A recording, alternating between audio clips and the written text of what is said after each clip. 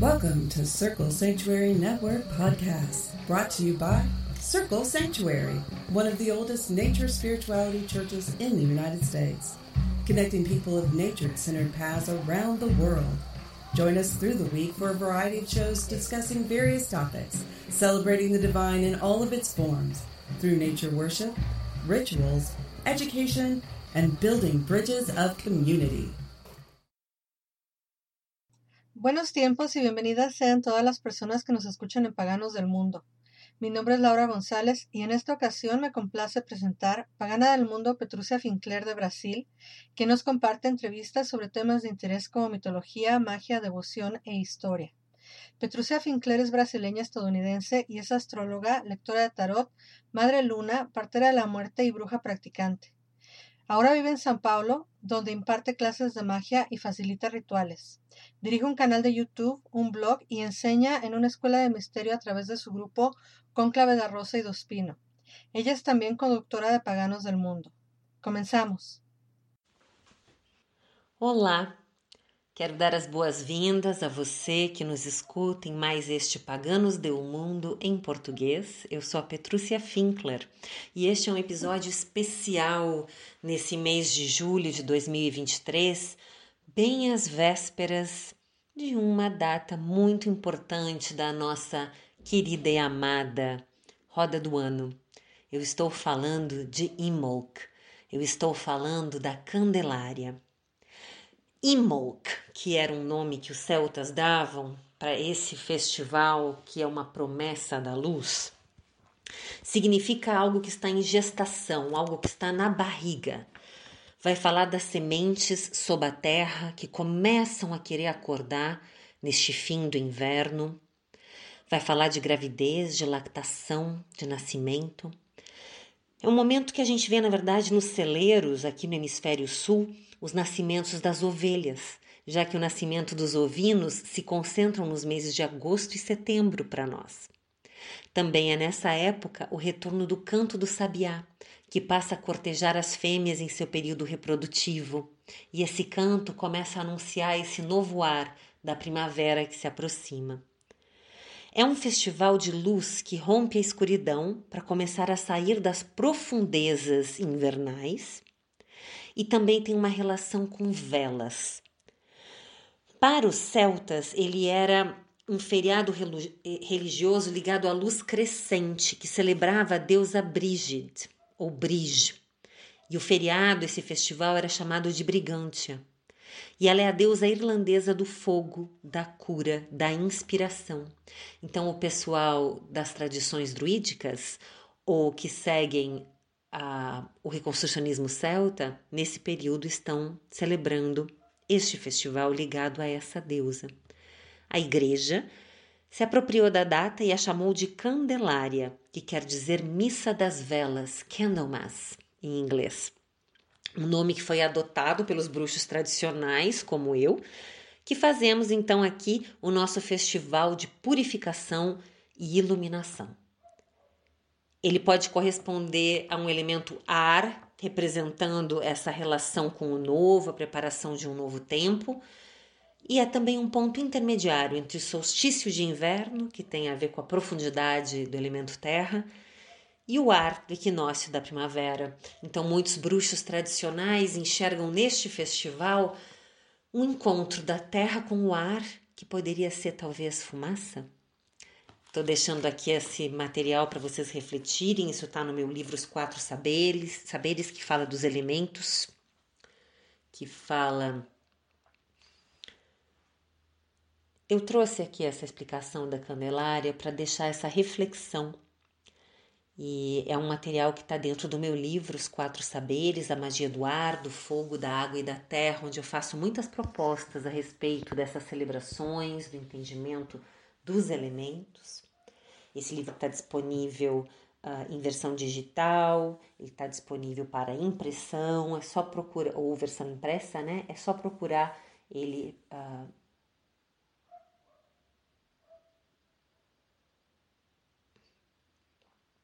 Esse livro está disponível em versão Kindle e está disponível impresso, é só fazer uma busca na internet que você vai encontrar se você estiver interessada, interessade.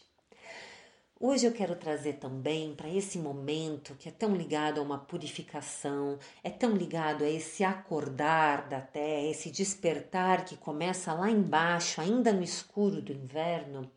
Eu quero trazer umas histórias sobre culto de Pachamama. Pachamama foi o meu primeiro contato com a ideia de uma deusa mãe.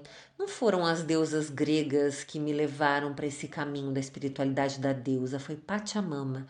Ela foi muito importante, segue sendo muito importante no meu caminho. É a Mãe Terra, cultuada pelas culturas indígenas dos Andes. Ela é uma deusa muito ancestral e primeva. Tem a ver com o plantio, com a colheita, com a fertilidade. Ela é a própria natureza. E segundo o culto tradicional, o ser humano enfrenta problemas sempre que vai tirar demais de Pachamama. E nós podemos reconhecer isso enquanto espécie, não é mesmo? Então eu quero trazer aqui umas meditações, umas reflexões, para entrarmos em contato com essa força de Pacha, para a gente adentrar esse festival da Candelária. Então vamos começar.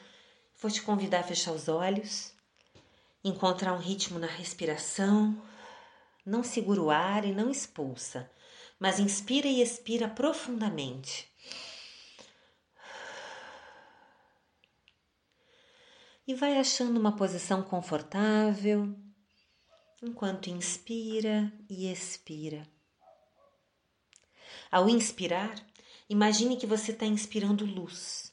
Imagine que essa luz entra no seu corpo e sai pela sola dos seus pés. Ao expirar, imagine expirando tudo que não é necessário nesse momento. Deixe essa luz transitar e deixa tudo que é desnecessário sair do seu corpo. Deixa ir embora de forma simples, fácil, suave.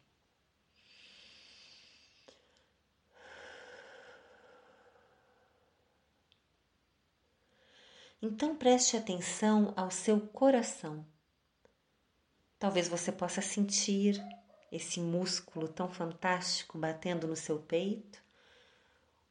Ou você pode só imaginar ou pressentir. De alguma maneira, atente, torne-se consciente dessas batidas.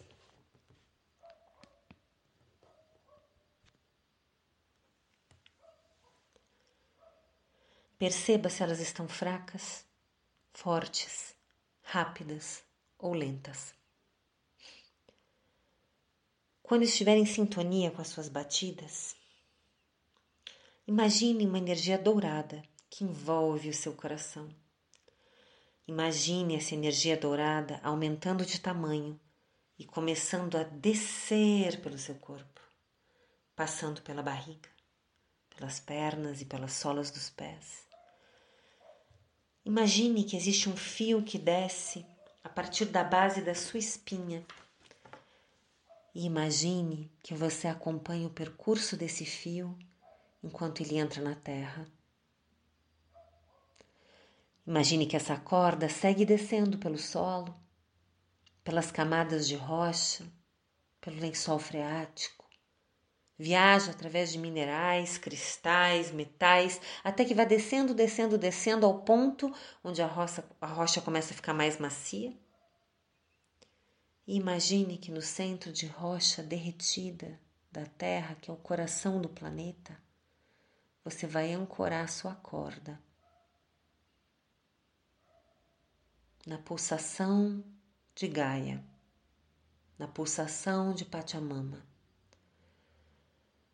Essa raiz sua não só lhe mantém bem firme conectado com a terra, mas também, assim como as raízes de uma planta, vão trazer para o seu ser a energia maravilhosa e nutritiva do nosso planeta. Sinta essa energia. Essa energia é a energia da vida.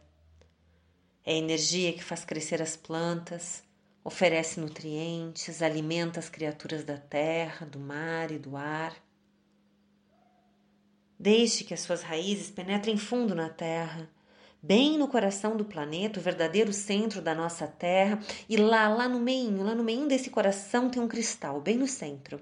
E esse cristal pulsa, como as batidas de um coração, rítmico, o coração da Terra. Preste atenção nessas batidas do coração da Terra. Sinta o planeta e sinta esse pulsar chegando até você. Se você sentir alguma dificuldade, imagina que a Terra tem um coração imenso pulsando dentro dela. E sinta o acalentar, como se você estivesse no colo, conectada ao coração da mãe. Receba essa energia. Deixe que ela acalme seu peito, a sua alma, suas dores, suas desilusões. Deixe que ela cure o seu luto por todos aqueles e tudo aquilo que foi perdido. No coração da grande mãe, na raiz de tudo, sinta-se amada, amado, amade, acolhido, cuidado, na compreensão dos ciclos, do ritmo que une todos nós e toda a vida do planeta. Sinta essa energia subindo pelos seus pés, as suas pernas e tomando conta de todo o seu campo energético, e essa energia maravilhosa se derrama e jorra no seu entorno, e assim ela volta a penetrar no chão, rumo ao centro da Terra. Ela jorra e desce de volta. Saiba que você está bem firme nessa conexão com a Terra, recebendo nutrição e cuidado dela. E que são as suas raízes que dão firmeza e segurança às suas asas. Mais uma vez, volte a sentir as batidas do coração do planeta, se elas estão fortes, suaves, rápidas, lentas. E puxe um pouquinho dessa energia planetária pelo fio que te conecta ao centro da Terra e deixa que esse pulsar suba até a altura do teu peito e se sobreponha às batidas do teu próprio coração. Sinta o teu coração bater junto com o coração da Terra. 2 corações batendo como um só. Sinta a energia do seu coração descendo para a Terra e a energia da Terra fluindo para dentro de você e também irradiando para cima, para fora, conectando o escuro com a luz, o centro do planeta com o seu centro, a vida interior com a vida aqui fora. Aproveite essa sensação de integridade, de integralidade consigo, com a natureza, com o planeta e com o plano espiritual. E aos pouquinhos retome a consciência da sua respiração e do seu entorno, do seu corpo, onde você estiver.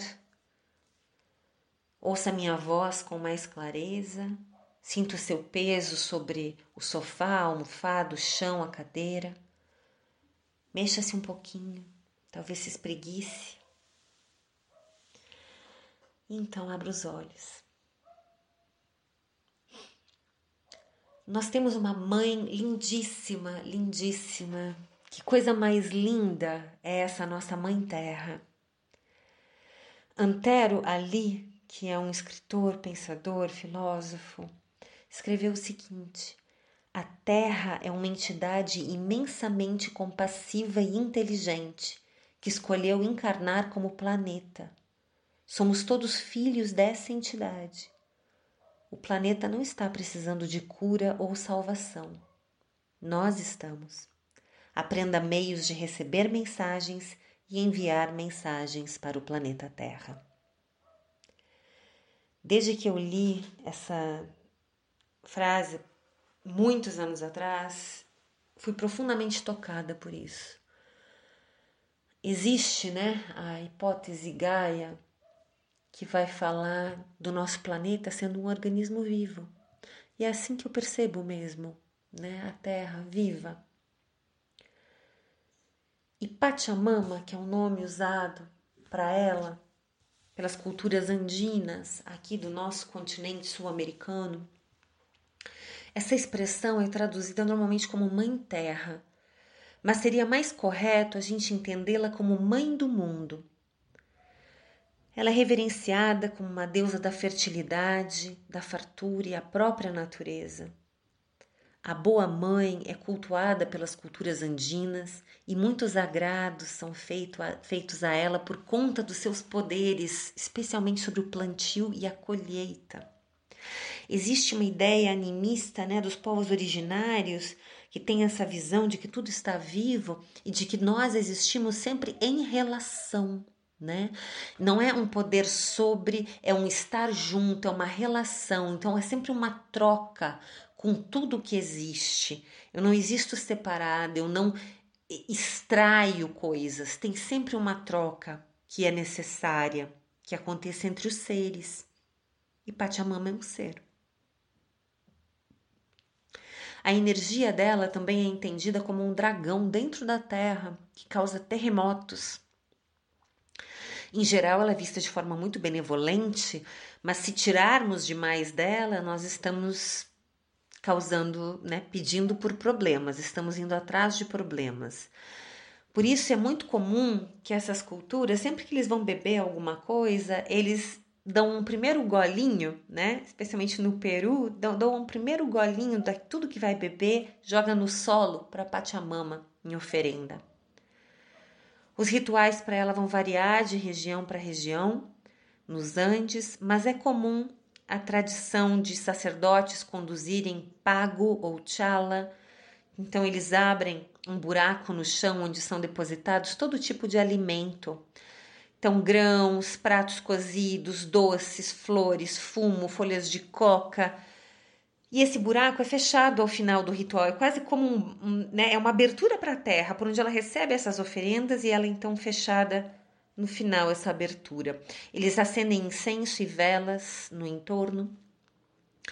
E uma das práticas nas minhas pesquisas que eu encontrei e achei muito fascinante é quando eles acendem uma fogueira pequena dentro do buraco e uma outra fogueira grande fora. Na fogueira de fora eles colocam lenha, mas na de dentro é onde eles queimam as ervas, né? O louro, o palo santo, alecrim e o tabaco.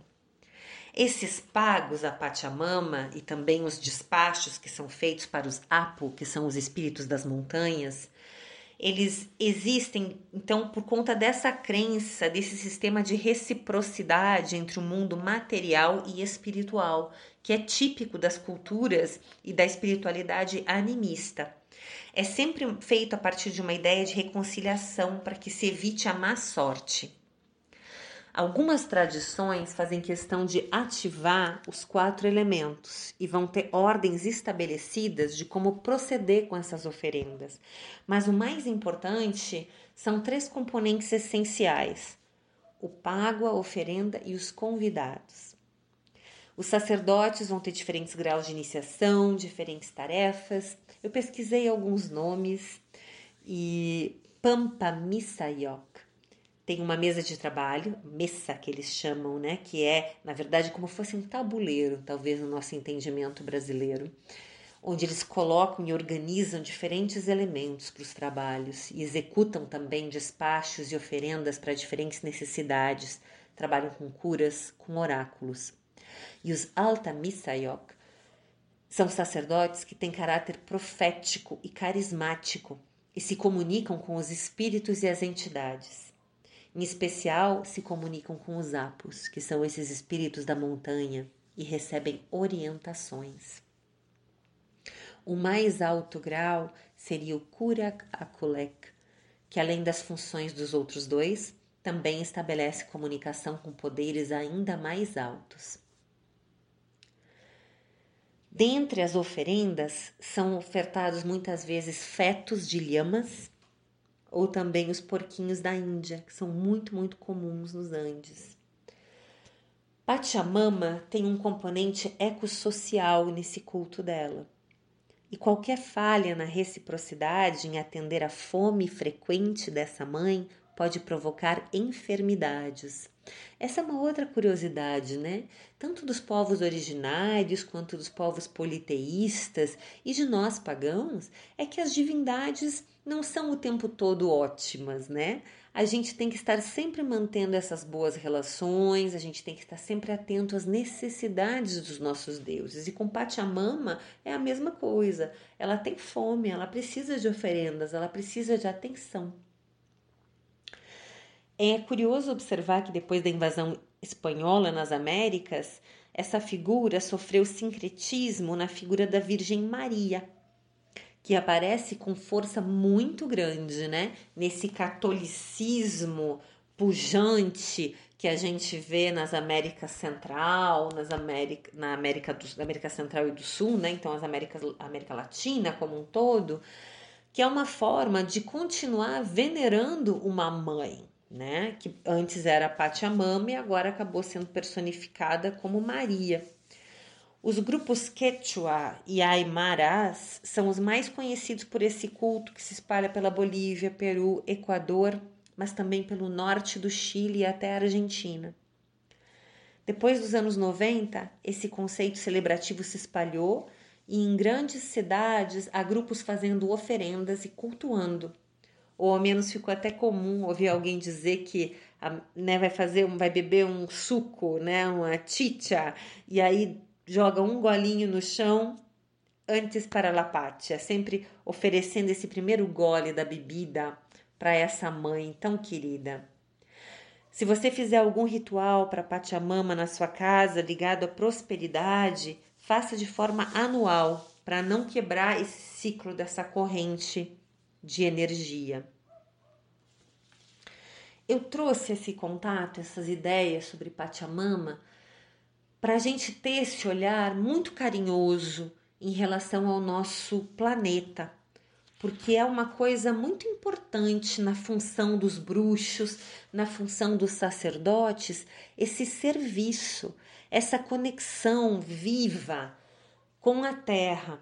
E tem uma relação muito grande do feminino com a grande mãe. Porque foi essa mudança para essa cultura patriarcal de que tudo foi feito para que o homem se utilize na natureza, que criou esse conceito de que a gente pode simplesmente abusar, destruir, extrair, extirpar tudo que a gente quiser, como se a natureza existisse ao nosso gosto, né? Para apenas as nossas necessidades e os outros seres não estivessem todos dentro de uma mesma teia, completamente entrelaçados, todos nós. E foi esse abuso da terra, a sensação de que se pode abusar da terra, é a mesma sensação que se pode abusar das mulheres, de que as mulheres existem para servir, para agradar, para contentar, né? Sempre aprazíveis, sempre agradáveis, é a mesma coisa. Essa ideia da terra que pode ser utilizada é a mesma ideia do feminino que pode ser utilizado. Tá tudo muito entrelaçado. Então nós, como pagãos, é fundamental que a gente resgate um respeito tremendo por essa nossa Pachamama, por Gaia, pelo planeta que a gente habita e nos lembrarmos dessas existências em relação, né? Então, eu queria nesse momento do ano trazer essa lembrança e convidar você para refazer seus compromissos com o planeta. Eu vou guiar agora no segundo bloco uma outra meditação. Se você quiser acender uma vela para acompanhar, eu vou puxar o tambor, vou guiar um pathworking, né? Uma jornada, e te convido a participar comigo em mais um contato com a beleza fantástica, maravilhosa, lindíssima desta preciosidade na qual habitamos, somos y existimos. Estás escuchando Paganos del Mundo, creando puentes de unión en la comunidad pagana internacional. Continuamos con más. No te despegues. Voltando então, nos preparando para a meditação, acenda a vela que você tem diante de si, se coloque numa posição confortável, feche os olhos e aquiete o seu pensamento. Com sua visão interior, veja a chama de uma vela queimando silenciosa dentro do seu ser. Esta chama arde à beira de um vazio. Com sua visão interna ou sua imaginação, una a chama das duas velas, a sua chama interna e a da vela que você acabou de acender aqui fora. Imagina que você puxa um fio da luz da chama interna e acrescenta a chama que está acesa fora de você. Olhe e observe essa chama com a sua visão interior. Vai energizando e essa chama vai crescendo. Essa chama vai crescendo até ficar grande o suficiente para que você entre nela. Você vai se visualizar entrando dentro da chama da vela que queima na sua frente. Você entra na chama, mas essa chama não te queima. Ela lambe o seu corpo e purifica nesse fogo espiritual. Purifica todas as tuas energias, refresca todas as tuas energias e você se banha nessa chama deste elemento sagrado. Desfruta um pouco desse momento.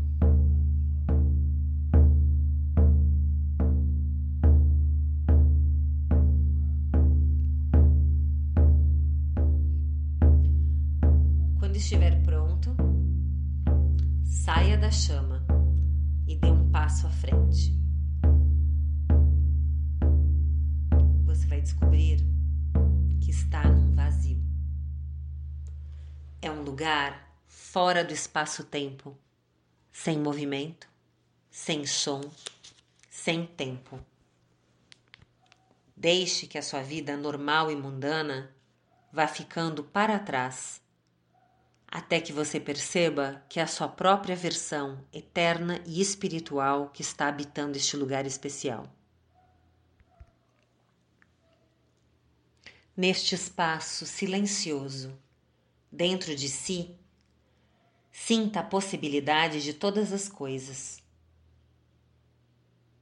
Então estabeleça sua intenção de visitar o mundo interno e primordial do nosso continente.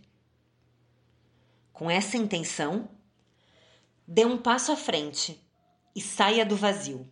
Saia do vazio e pise no chão. E sinta uma brisa suave no seu rosto.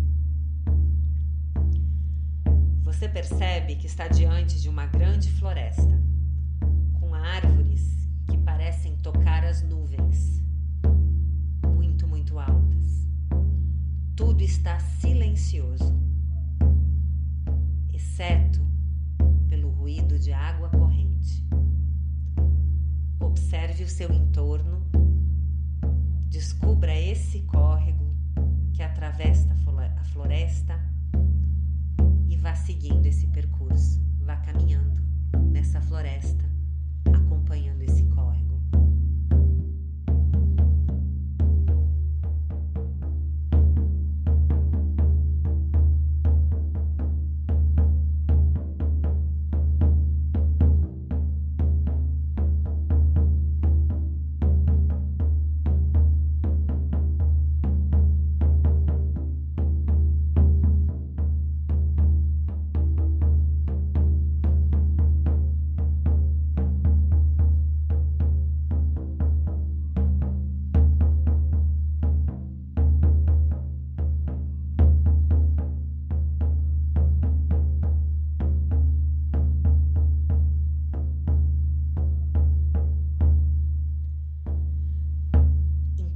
Você se sente observado enquanto caminha.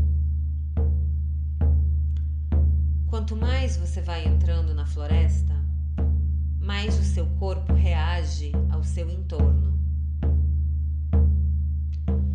Você começa a reconhecer aromas e memórias muito antigas e esquecidas que vão surgindo etéreas aos poucos, mas não ficam, elas não permanecem a ponto de você conseguir captá-las por inteiro. É como uma memória de uma memória. É difícil entender do que é que você está se lembrando, mas quanto mais você caminha, mais a sua memória desse lugar se fortalece.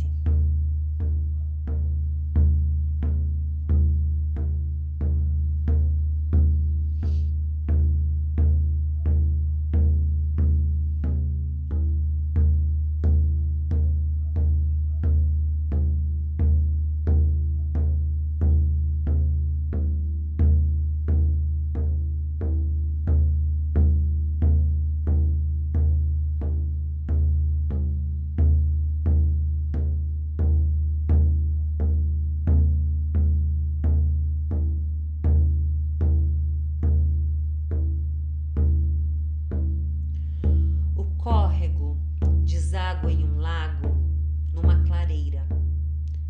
E ali você vê uma imagem de uma beleza muito intensa.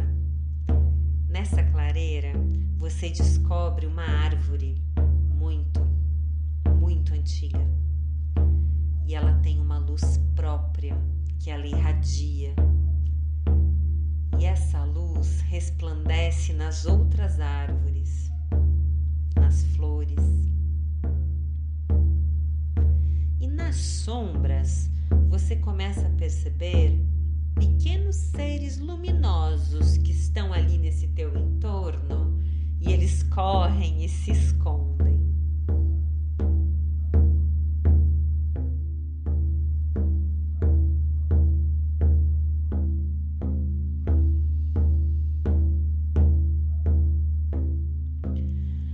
Você caminha até a beira do lago e põe a mão na água.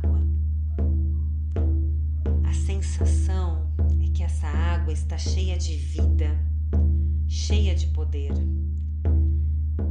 A árvore sente a sua presença e ela envia pensamentos e sinais para você.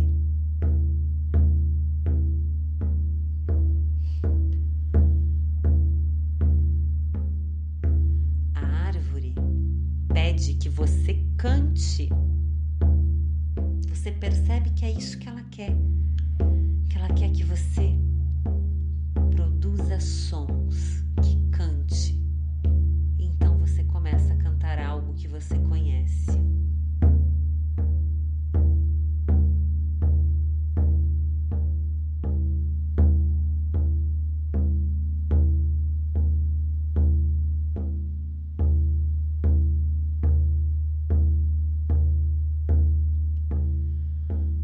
Conforme o poder da água e da árvore vão te preenchendo, um som mais profundo emerge do seu interior e você começa a cantar a música da tua alma, o som da tua alma.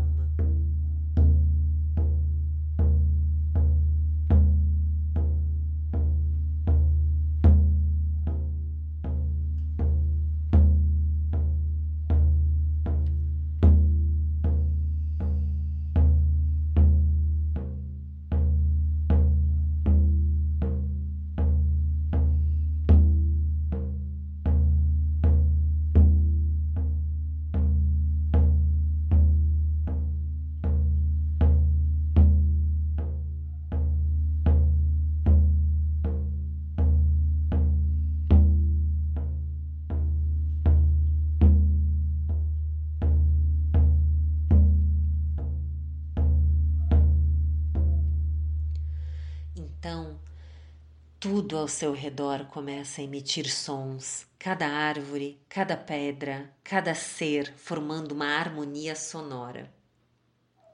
Seres que fazem parte dessa terra emergem da floresta e cada um também tem o seu próprio som.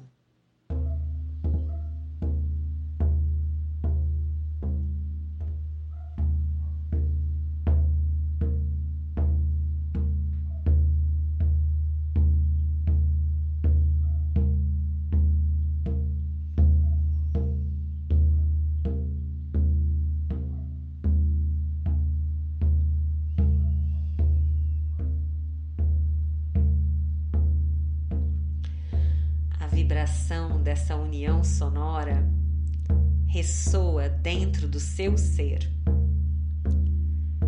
E você se percebe conectada a todos esses seres. São seus ancestrais genéticos de milhares ou de milhões de anos atrás. Mas aqui, nesse lugar, não há tempo, não existe esse conceito. Apenas a floresta eterna que se espalha pela superfície, pela face do planeta. Um dos seres se aproxima e lhe toca. E também permite que você encoste nele, nela, e vocês entram em comunhão, compartilhando nesse momento algo sobre o modo que cada um leva a vida no seu mundo.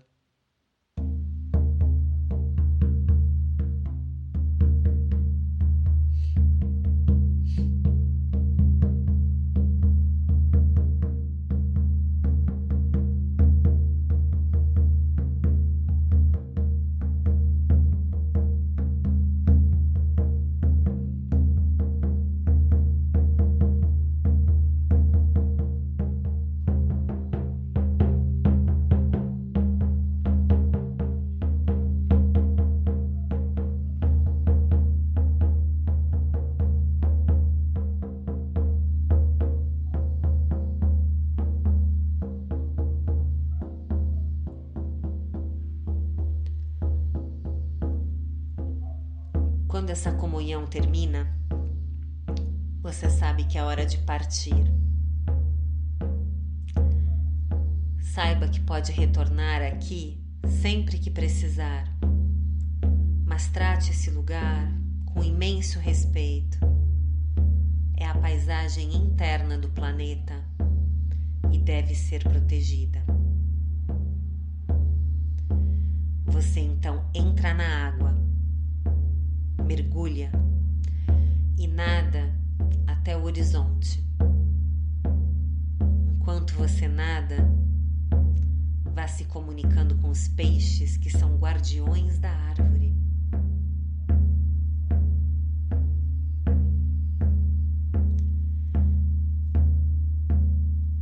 Nade até encontrar uma queda d'água bem grande e você não tem medo.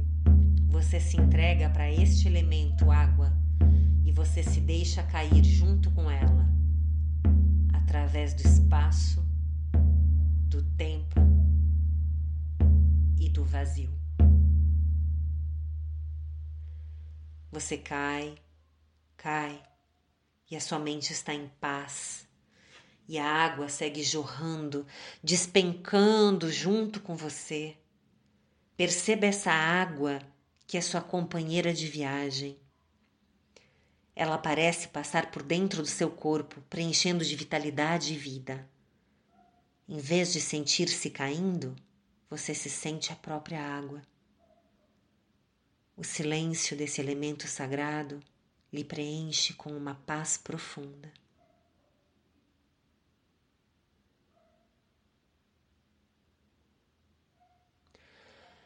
Aos poucos, retome consciência da chama interna, ardendo dentro de você, acima da água, dentro de você, e você lembra da sua humanidade.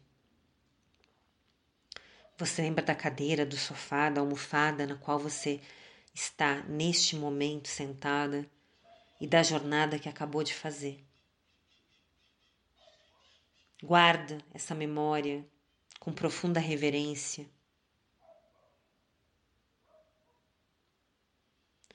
Quando estiver pronta, abra seus olhos.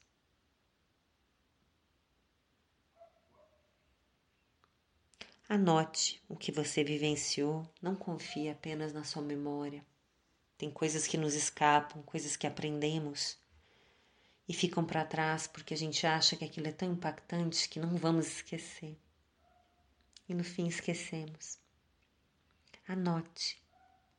E repita essa visão da paisagem interna sempre que precisar se conectar com a força vital que alimenta a nossa realidade, para relembrar a terra onde vivemos e a qual nós servimos.